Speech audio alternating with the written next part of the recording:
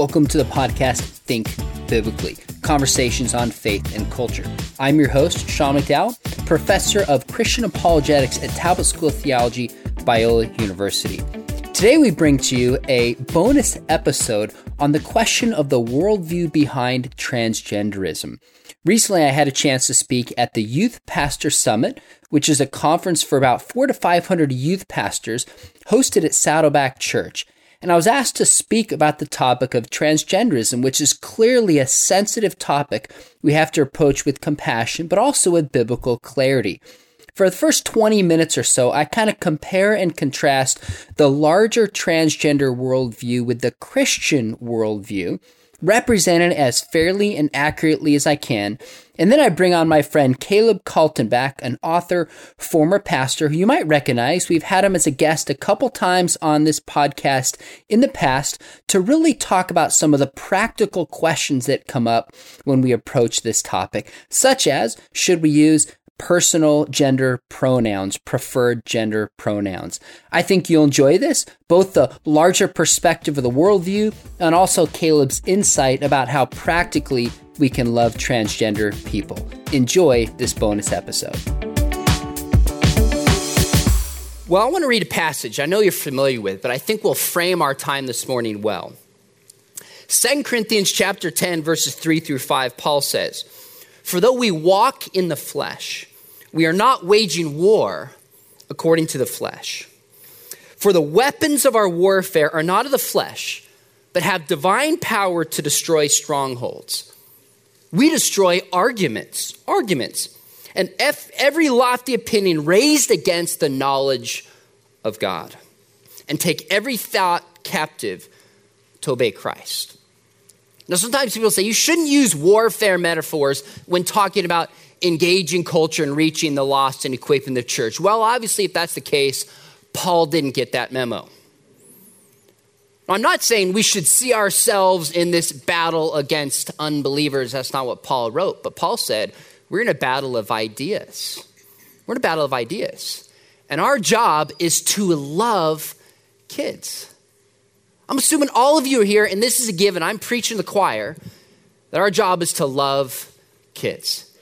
And we as a church need to keep doing this better and better than anybody in the world. But Paul also says we destroy strongholds. What's a stronghold? It's an idea that takes somebody captive. We are also, as youth pastors, as parents, as youth leaders, as Christian school teachers, we are in a battle of ideas. Last night I saw Unplanned with my daughter and my wife, and I think I cried the second half. And if I start talking about it, I'm probably going to cry again. And I sat there, I thought, oh my gosh, this is a battle of ideas. And what we believe about human nature and value and purpose literally has life and death implications. Jeff asked me this morning to speak on transgender, and I've spoken on the issue of homosexuality, same-sex marriage. I've not publicly spoken on this. I don't like to speak on issues unless I feel like I've thought about it and studied it a lot, because we of the church have often gotten things wrong, myself included. And because we're supposed to be committed to truth, it's more important than ever that we get things right. So what I want to do is for the first 12 or 15 minutes, frame this issue in terms so we understand the cultural ideas and worldview that's at stake, 30,000 foot level. Now I'm going to invite up a friend of mine who to me has the single most important pastoral practical voice to navigate the questions you and I are asking. Do I use the preferred gender pronouns? How do I accommodate a kid at camp? So we're going to move towards those practical questions. But first, please look at this from a worldview perspective. And I think a helpful way is just to define some terms. And let me give you a phrase that I heard that I think is helpful. Are you ready? Transgender is psychological. Intersex is biological. Transgenderism is political. Transgender is psychological. Intersex is biological. Transgenderism is political. Let me break down these definitions. In a sense, transgender is when there is an incongruence in an individual between their gender identity and biological sex. There's an incongruence that doesn't match up. Now, sometimes this is also there's gender dysphoria where somebody struggles psychologically with it, but not always. Transgender is simply when there's an incongruence between somebody's gender identity and their biological sex. Now, intersex, because the moment you talk about transgender, the question people ask is, well, what about intersex? Does this show that there's no distinct biological sex or gender, that gender's all on a spectrum? That doesn't follow. Remember, transgender is psychological. There's no known cause or even biological way to know that somebody is transgender. It's a psychological condition. Intersex is biological. It's a biological condition such that it's a physical state in which sexual development is atypical. It's a physical state in which sexual development is atypical. This is what's meant by intersex. Now, this goes without saying, but transgender people with intersex, our first response should be compassion and love and listening. This should be obvious. Clearly, somebody with intersex is going to wrestle and struggle with their identity and sexuality, and this raises all sorts of difficult parental and pastoral questions. Many times there's not easy answers to this. But believe it or not, a small percentage, a very small percentage of people with an intersex condition actually have a sexuality that's ambiguous. In most intersex conditions, you can still tell if somebody is male or female. It's a very small percentage in which their sexuality is ambiguous. So does it follow that there's no such thing as male or female, or that biological sex is on a spectrum because of intersex? And the answer is no, and let me give you two examples that might help. Samuel Johnson famously said, "We don't know that exact moment when day becomes night, but that doesn't mean there's not such a thing as day and there's not such a thing as night." The fact that there are some difficult cases doesn't imply that there's no such thing as biological sex. Friends, this doesn't logically follow because we cannot tell whether somebody is male or female, or in some certain circumstances, there seems to be both male and female characteristics. It doesn't follow that there's no such thing as biological sex. Okay, let's stick with that example. Now, what is transgenderism? Remember, transgender is a psychological condition. Intersex is a biological condition. Transgenderism is an ideology. It's a belief system. It's a worldview, a way of seeing reality in which certain activists are trying to transform society to adopt.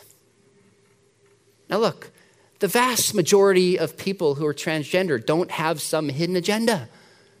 They want the same things that all of us want. I want relationships. I want to fit in. Does my life have any meaning? Am I loved? Do I belong? Friends, these are universal human needs. So most transgender people are not activists. And if we treat them that way, we're really dehumanizing them and not listening to them. On the flip side, there's many activists who aren't transgender. So because you and I are on the front line with kids, whether you want to or not, you are kind of thrown into this worldview clash. We are. And if you choose not to talk about it and you choose not to say anything about it, then you actually are giving a worldview to your kids, namely that the Bible and Scripture and the Christian faith has nothing to say to the most important issues of our day.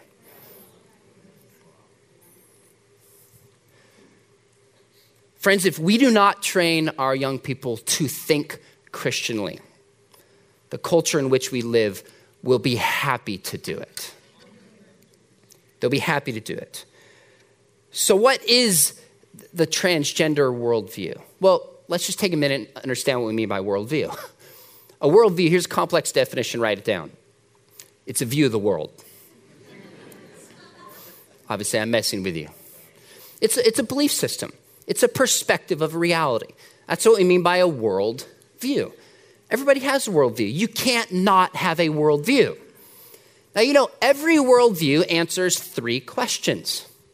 Essentially, where do we come from? Creation. What went wrong? Fall. And how do we fix it? Solution.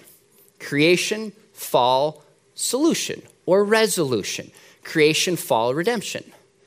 Whether it's Buddhism, secular humanism, Scientology, Islam, Christianity, every belief system answers three questions. So what's the Christian story, so to speak? A worldview is basically a story. In the beginning, God created. We're made in the image of God as gendered beings to be in a relationship with him and with other people. That's creation. The fall is that we have sinned, rejected God as a creator, and this breaks a chasm between us and God, and that leads to eternal death. Resolution, to repent and freely accept the gift of grace through faith in Jesus Christ. You know this, I'm preaching to the choir. This is the Christian story. We have a worldview, a story about reality we believe is true, and we want our kids to see themselves as being a part of.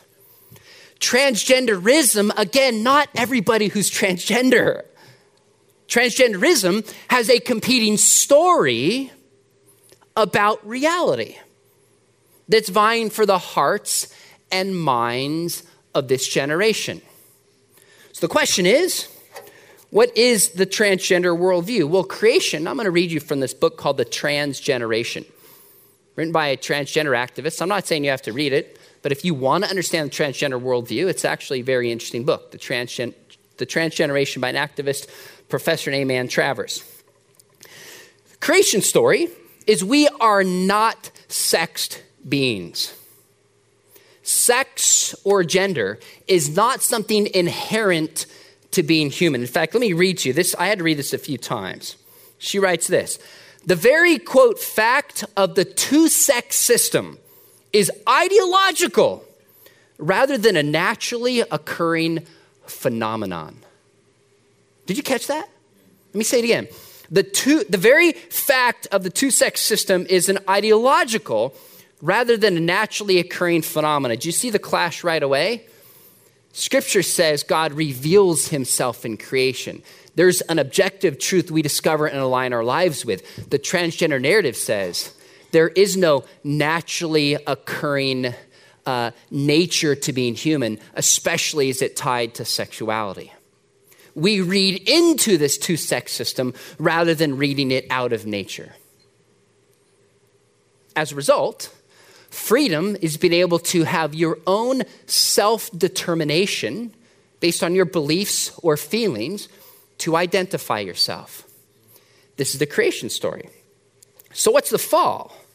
The fall are arbitrary gender expectations for people expressed through different bathrooms, the way we dress, the pronouns we use, the microaggressions we use, whether we imply it or not, to treat people of different genders differently, create suffering in the lives of transgender people, and contributes to the larger systems of oppression in the world in which we live. And that was a mouthful, wasn't it? So let me just restate it. So creation, we are not naturally sexed beings made by God. Probably the result of some blind evolutionary process, so we have a fluid nature. Okay, that's the creation story. The fall are these arbitrary societal expectations about gender that people who are transgender wrestle with all the time when they choose a bathroom, when somebody uses a pronoun, when they choose a way to dress. And these artificial expectations create suffering. You see how the fall in the Christian story is sin. The fall in the transgender story are arbitrary gender expectations. This is what might be dubbed the fall. So let me read you one from 171. She says, it's not being transgender per se that increases the likelihood of self-harm and suicide among trans kids, but rather cultural and social prejudice that does the damage. You see the argument? It's cultural and social prejudice again, the words we use, the bathroom, the dress, that creates suffering in transgender kids. By the way, some of you are writing this down and tracking with me. I wrote a blog just this morning. I released it called Understanding the Transgender Worldview. If you want to just kind of follow up and read this and understand this and talk about it, I spent a lot of time walking through, trying to represent this worldview as fairly as I could. So that's up there actually this morning if that's helpful. Now, what's the solution? If the creation is we're not gendered beings, the problem is arbitrary gender expectations, what's the solution? This is the participatory part of the program. To abolish gender expectations and norms and allow individuals to define themselves however they see fit. So, if I can read you a couple quotes, page 72, this might be helpful.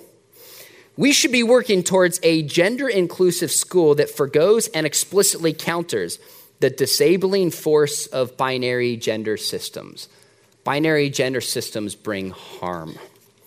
And one more, if I can read this to you, I thought this was powerful. And also parenting to enable gender self-determination should be a given. So the institutions and organizations of the world need to stop oppressing people today with their gender expectations and with their gender norms. This is what brings suffering. Now, the way that this transgender movement positions themselves as a part of larger systems of oppression in our culture. If you're paying close attention, you could probably see hints of Marxism and postmodernism behind the way this movement is pushed and promoted. So let me read you and I will unpack this, I promise. I did not make this sentence up. Listen very carefully. The socially constructed heterosexual cisgender nuclear family is a key ideological building block of white supremacist and colonial capitalist heteropatriarchal societies such as Canada and the US. Got it? Now, what's the point?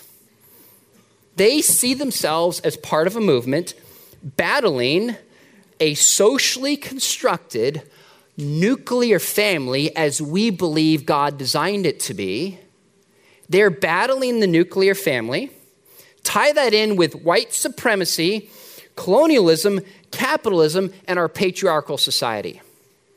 So they see themselves as large part of a larger movement freeing people from sexism and racism and all these other oppressive structures in society, typically brought on by white male heterosexuals with a religious bent. This is how this is couched, and they say it unashamedly. This is the worldview they're arguing for. So they will make it very clear. If I could read you one more thing, just to understand. Sometimes when you talk about transgenderism, people say, oh, there's no agenda. You're reading this into it. And I say, look at the title of the book. How trans kids and their parents are creating a gender revolution. They're trying to lead a gender revolution. Okay, and as I say in that article, I'm not interested in demonizing anybody. They actually really believe that what they're doing is helping kids. They really do. But I know truly helping people is always aligned with what Scripture teaches. It's Scripture that brings freedom. We have to have the confidence and knowledge and conviction to speak that. I won't read all their goals, but you could understand and imagine what the goals would be, basically abolishing institutions and organizations such as the church and your voice because you are contributing to this oppressive structure that's harming trans kids. Now, anytime I read worldview, I ask myself, number one, why do people believe this? And number two, is there any truth in it? And yes, there is some truth in this. I think as a church, we have unwittingly and unwisely taken certain gender norms from culture rather than from Scripture. What does it mean to be a man? David cut off Goliath's head and he played a harp. There's no hint where it says, well, he was just kind of, acting in some other non-manly fashion when he played a harp. No, the scripture's like, he played a harp, he wrote poetry, and he cut off David's head. And he was a man. So we don't have time to unpack this, but we better take some stock and ask ourselves, are we contributing in some fashion to this narrative by buying some of our gender norms, not from scripture, but from Hollywood and the culture as a whole? And I think there's some truth to that. Now, why do we have to teach our kids? Because there is an agenda about gender being taught to this generation. In 2015, when this Hodges of Obergefell Supreme Court ruling came down, the CNN called Saddleback Church and me. Actually, they called a Southern Baptist rep and said, you have someone who can come on a show to discuss same-sex marriage. And I think they called the Southern Baptists, assumed they're giving somebody fiery and bigoted and fit a certain narrative that they assumed maybe about Southern Baptists. So Southern Baptists called Rick Warren, and they called me, assuming we wouldn't be that way. I'm biking with my kids. My wife is out with some of her friends that night. They're like, hey, can you be in a studio in like 2 hours in LA? I said, 0 chance. Daughter to gymnastics, son to basketball, put my son down at 8. It is not going to happen. And the producer goes, okay, can I just have your number? Let me call back in case we need you to call in. I was like, sure. So I give my number, didn't expect to hear from him. And about an hour later, I'm driving home and on speakerphone, it was the producer of the show on CNN. He goes, hey, would you come on? We're having this outing show related to the Bruce Jenner, Caitlyn Jenner transition. I was about to say no because I didn't feel like I'd read enough on this to give an intelligent, thoughtful message on national TV. But my son was at 11 at the time in the back. He goes, Dad, do it. You'll be on TV. So I did it. And the guy goes, okay, tell me your position. And I said, well, first off, Jesus loves transgender people. They're made in the image of God. And the reality is, transgender people are more likely to be depressed, lonely, and attempt suicide. We need to stop this political debate and find ways to have common ground across worldviews because lives are at stake. We need to love these people. Long pause. He says, man, I'm sorry, we can't have you on. You're much too compassionate. I'll never forget it. I instantly thought, oh man, how could I have said something appropriately provocative? Like, how do I navigate that to get you, like, because I don't want to be that provocateur, but there's some things you can say. And I'm like, why didn't I see that coming? They're not interested in actually helping trans people. They're interested in ratings. There is a worldview in movies, music, film being pushed on this generation, and it's your job and it's mine to help kids navigate this with grace and with truth. I don't know anybody better to help do this. Caleb, make your way down here. Just kidding. Make your way across the stage. If you don't know Caleb Kaltenbach, you need to know him. Okay. All right. Some of you are fans. Wow. So Caleb Kaltenbach, first off, loves Star Wars and superheroes. Very important thing.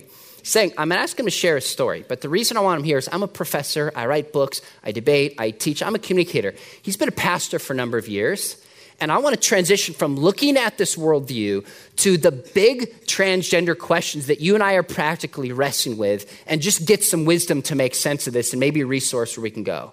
So Caleb, first off, just tell us your story as it's tied to this LGBTQ conversation and how uniquely fit in. Because I remember the first time I met you and you shared me, I was like enthralled and thought, thank God for your voice. Yeah, I think that's when I asked you to endorse Messy Grace, I think. You did. Like, yes. And I was just kind of entering that world of research and you really helped out. But anyway, my name is Caleb and I was raised by 3 gay parents. When I was 2 years old, my parents were both professors of philosophy, law, rhetoric at the University of Missouri, Columbia. They got a divorce, and they both went into same-sex relationships. My dad was in several different ones, never one, but my mom was in a 22-year monogamous relationship with a woman named Vera, who was a clinical psychologist. They moved to Kansas City, Missouri. They became activists. Actually, my dad did 2, so 3 gay activist parents. When I was young, they took me with them to bars and clubs, campouts and pride parades, and I saw the ugliness of some who profess to be Christians. I remember marching this one pride parade, and there were all these people on the street corners holding up signs saying, "God hates you, no room for you." And when people from my mom's parade would go try to talk to them, they would spray them with water and urine, saying, "This is what Jesus thinks of you." And I remember looking at my mom, and I said, "Why are they acting like that?" And she said, "Well, Caleb, they are Christians. And if you are not like them, they will not like you." And I saw this time and time again. I saw supposed Christian families ignore their young sons dying from AIDS. And I thought to myself, I never want to be a Christian, because if Christians are this bad, I can't imagine how awful Jesus is. I think we really underestimate how much the way we treat people, our words, and even the way we develop and manage our character impacts people's view of God and specifically of Jesus. And so by the time I got to high school, I was sneaking out, partying it up. I got invited to this Bible study, and I thought I'd go and be a pretend Christian, ninja Christian, and, disprove Christianity. That worked out real well. And, I was, and then I felt called to be a pastor. I became a Christian. I was so nervous to tell my parents, because if you can imagine how a student who relates in some way as LGBTQ feels coming out to their conservative Christian parents. I was a 16-year-old coming out as a Christian to my 3 activist gay parents, and they kicked me out of the house. And so I speak at, different student events and so on and so forth, and when I don't touch on this part of my testimony, I'll inevitably have some come up and say, "You have no idea what it feels like to come out and be rejected." And I'm like, actually, I do. And the oppression you feel does not give you the right to treat others with the same oppression. Amen. Or else you become just like the people that have hurt you. Yeah. And so they eventually let me back in. I, went to Bible college, moved out here, went on staff at a church for many years, was a senior pastor in Dallas, then back again in Southern California. While I was in Dallas, my parents, my mother's partner had died from cancer, and my parents, separately of one another, moved down to be closer to our family, started attending my church. And at the ages of 69 and 70, both of them gave their lives to the Lord. And so that's what Messy Grace is about. That's kind of what you're talking about. You can't sacrifice your convictions, but you should love people. And loving people doesn't require sacrificing your convictions or values. So because we have limited time, let me jump just to some of the practical questions that we are all wrestling with. How does a church navigate the very principle that you said, where we want to be a welcoming church, but we have biblical commitments? What does that look like in your setting? Maybe give us 1 or 2 ways that this fleshes itself out. Yeah, I think specifically in a church setting, and I think you can apply this to student ministry as well, a couple things. One, you have to realize that there's a big difference between acceptance and agreement. You are commanded by God to accept people. You are not commanded to agree with everyone. True love is built on acceptance. Cheap love is built on agreement. And when I say acceptance, I mean loving somebody where they are, for who they are, no matter what. It's what Jesus talked about in Matthew 5:38 through 48, when he talked about loving your enemies, going the extra mile. It's what Paul talked about in Romans 12:9 through 18, especially verse 18, when he says, "As much as it depends on you, live at peace with everyone." So we need to realize that accepting people, that's acknowledging a person's reality. Okay? It's not agreeing with them or rejecting them. You're acknowledging, you're feeling with them. Like Brene Brown, the author, says, empathy is to feel with another person. And Reggie Joiner says that empathy is the ability to put your own thoughts and feelings on pause long enough to think and feel with another person. So realizing that there's a difference between acceptance and agreement, that's the first step, okay? The second step is I think you've got to have conversations about this within your top leadership level, whether that's your elder team, your board of directors, your staff, your executive staff, your student ministry team, your student ministry volunteers, the leadership at your organization.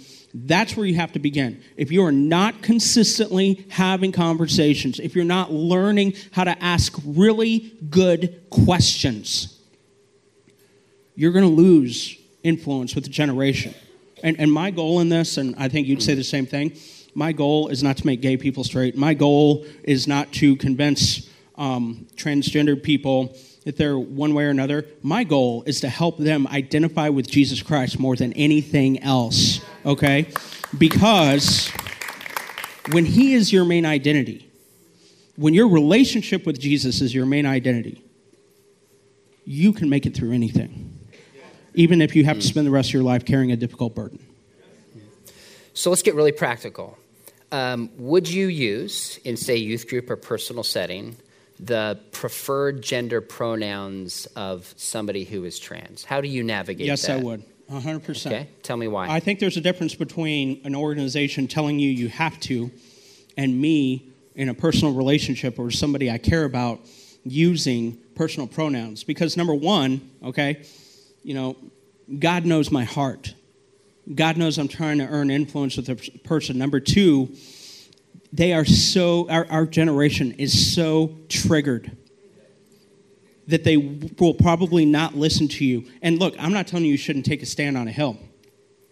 But if you take a stand on a hill too early in the battle, you're not going to be able to make any ground whatsoever. And here's the other thing.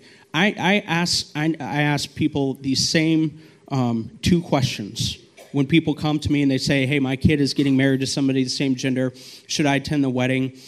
Somebody wants me to use this name. They've transitioned. They want me to use this pronoun. What should I do? I ask them two questions. I'd say, number one, okay, if you did not, would it hurt the relationship? And they're like, yeah. And I said, okay, second question. What would you be willing to do to keep and build influence with someone you love? How far would you be willing to go to keep and earn influence with someone you love? To be the person, to earn the right to be the person where you are the first text or phone call they make when life comes crashing down around them. Because we're talking about ideas here, and ideas influence people. And we are competing, whether we like it or not, with influence. And my words will never carry weight with people unless I have influence with them. So there's certain issues that I think are black and white Christians cannot do. For example, I could not certainly marry a male couple and officiate that wedding. I think that's out of bounds for Christians. But do you attend a wedding? Do you use a proper gender pronoun? This is where Christians are going to disagree. And I think there is some gray room where we have to look at biblical principles, have to operate on our consciences and weigh the cost and give grace to people who are going to answer this a little bit differently. I have a friend who's like 6'7", 260, actually almost played with the Fab Five at Michigan, interestingly enough, great basketball player. And he's like, I will not use proper gender pronouns because I feel like I am being told to lie. Now, he's bigger than me, so I'm like, fine, I'm not going to tell you to do differently. And that's on his conscience, works for a well-known apologetics Christian organization. He feels like that's a hill he's willing to die on. So we're not up here telling you have to do one or the other, giving you some tools to think through this. But how many of you have had this conversation consistently in depth with the leadership at your church? I'm curious. How many have had this conversation? Put them up high. I'm not judging. I just want to know. How many say we really haven't had this conversation in depth about gender? Wow. Very interesting. Okay. Another question, your wisdom. So you're a youth pastor and you're leading a youth retreat. How do you accommodate a transgender student on this retreat? Well, that's difficult because you're dealing with a minor and parents are involved. It's not dealing with it's much easier to be a college student, or a college pastor, by the way. If this youth thing doesn't work out, then you don't have to deal with parents. And parents are, as you know, they can be the greatest champions or the biggest pain in your life. And you're like, I love you, but your parents, yeah. So, I mean, the parents make it difficult. I remember I was working with one church, and they had a retreat. They had a student go, and on this retreat, and they had no idea that the student was female, but transitioned gender-wise, identified and transitioned to be a male, and he looked just like a dude. And they found that out right before everybody's going to sleep. Wow. Okay, so this student is going into the guy's dorm. So they call the parent and they say, hey, we're going to put, your child over here in the girls' dorm. And the parents said this, and parent didn't go to this church. This was an unchurched family. The parent said, if you do that, we will sue the church. You do not do that. We are paying for our child's hormones. We are paying for this and that. You have no right to do that. And so, hung up. And they're like, oh, what do we do? And so what they did was they had 2 female sponsors, and they ended up working out a deal where they were in a separate cabin together with this student. And one sponsor couldn't be alone in the cabin with the student. They both had to be in there at the same time. But this is why it's important to have accommodations, because you will have this come up. You will have transgendered students show up and want to be in a small group that is opposite of their biological sex. And so having these conversations, thinking through systems, thinking through, okay, what are the doing a SWOT analysis. What are the obstacles we're facing in this scenario, like the parents, and the student, and not outing the student, to the majority of students who have no clue, because that's not our business to do. We're dealing with a minor, and we don't want to humiliate that student or something like that. So again, conversations and intentional ones are extremely important. So it sounds like a lot of what you're saying is before even being in this situation, navigate, communicate, have policies in place, let parents know. Had they done this, they might not have been thrown into this situation. Dude, yeah, like one church I was working with up in Michigan, I'm meeting with them, and this has happened 3 or 4 times with the churches I'm working with now. They'll have a lesbian couple with kids from a previous marriage, or they've adopted kids, and they're married, and they start attending the church. And then after attending the church for a while, the couple will come to them and say, hey, we now believe that marriage is between a man and a woman. What should we do? Church asked me that first time. I'm like, I think we need to go to Buffalo Wild Wings. That's what I think we need to do. So scenarios like this, and the number of transgendered people that want to transition back after they've had the surgery, but either physically can't or they're afraid it's going to be too traumatic on the family and themselves, there's a reason why the suicide rate is so high. So the narrative is that you see this in the LGBTQ conversation as a whole, that it's our theology that is what harms transgender kids. Right. What's your response to that? It's our position. So I asked, for example, Matthew Vines in conversation, one of the most recognizable gay Christian figures, are you saying I have to change my theology to be loving? Or can I be really gracious and hold my theology? Essentially, it's like it's your beliefs that cause the damage and suffering. And I would say, no, that's not true at all. If anything, my theology tells me to love people more, not less. And a person's intrinsic value is found in the fact that they were created in God's image and Jesus died for them. A person's value is not discovered in how they identify or what they believe their gender to be. Everybody has intrinsic value, and I love them no matter what, even if they listen to Nickelback. I love them. And so, even if they like The Last Jedi, Ooh, that's going maybe a little too far. Now you're pushing See, truth hurts. But here's what happens with that. You said that, and the DSM talks about this and that kind of thing, that, they changed the label from gender identity disorder to gender dysphoria.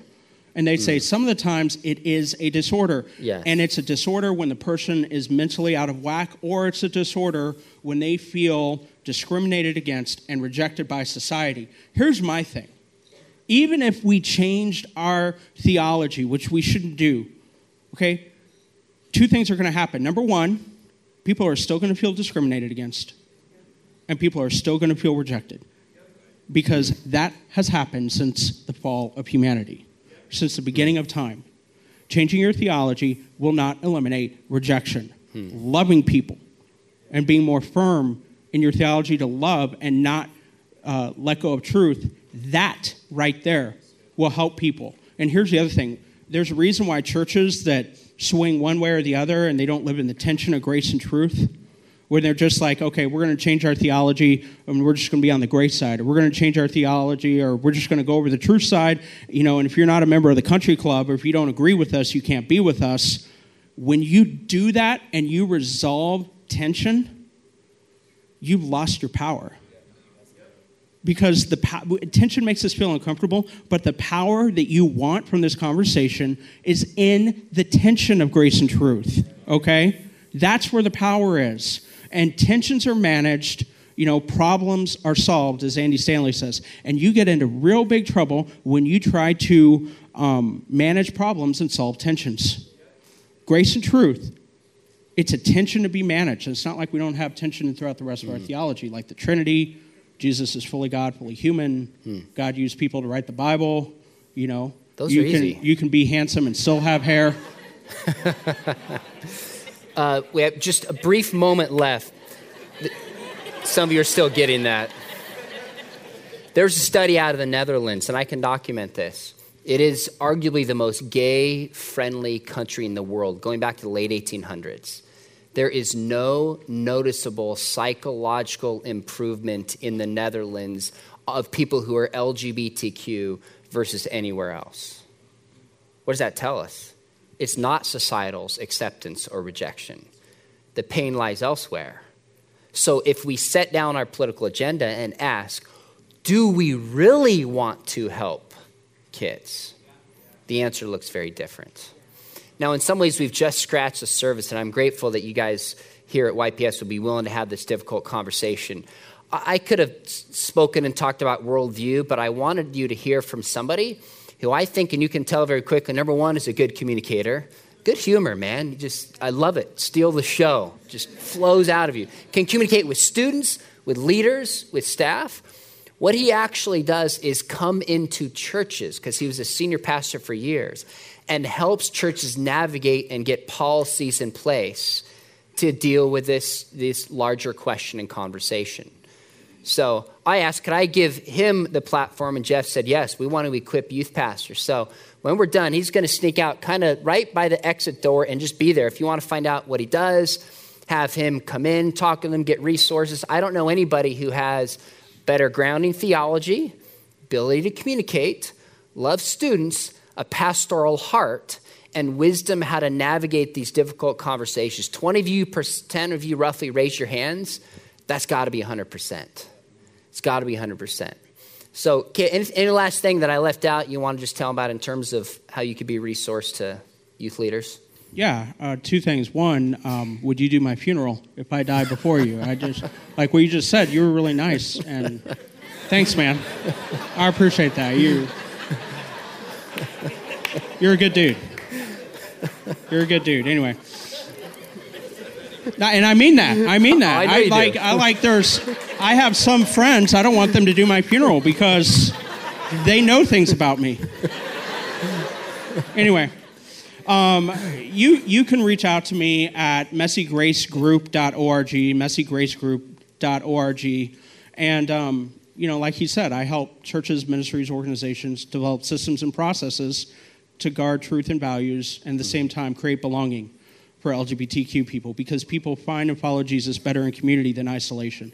And really what we're trying to do with it, and I do work with student ministries, family ministries, and family ministry organizations, and what we try to do is we try to get students to get comfortable in the door so they can go to things like Lift Tour and other events that you attend and go to, and they can come and be equipped in different gatherings. So to me, that's really important. So thanks, man. That's fantastic. Give it up for Caleb.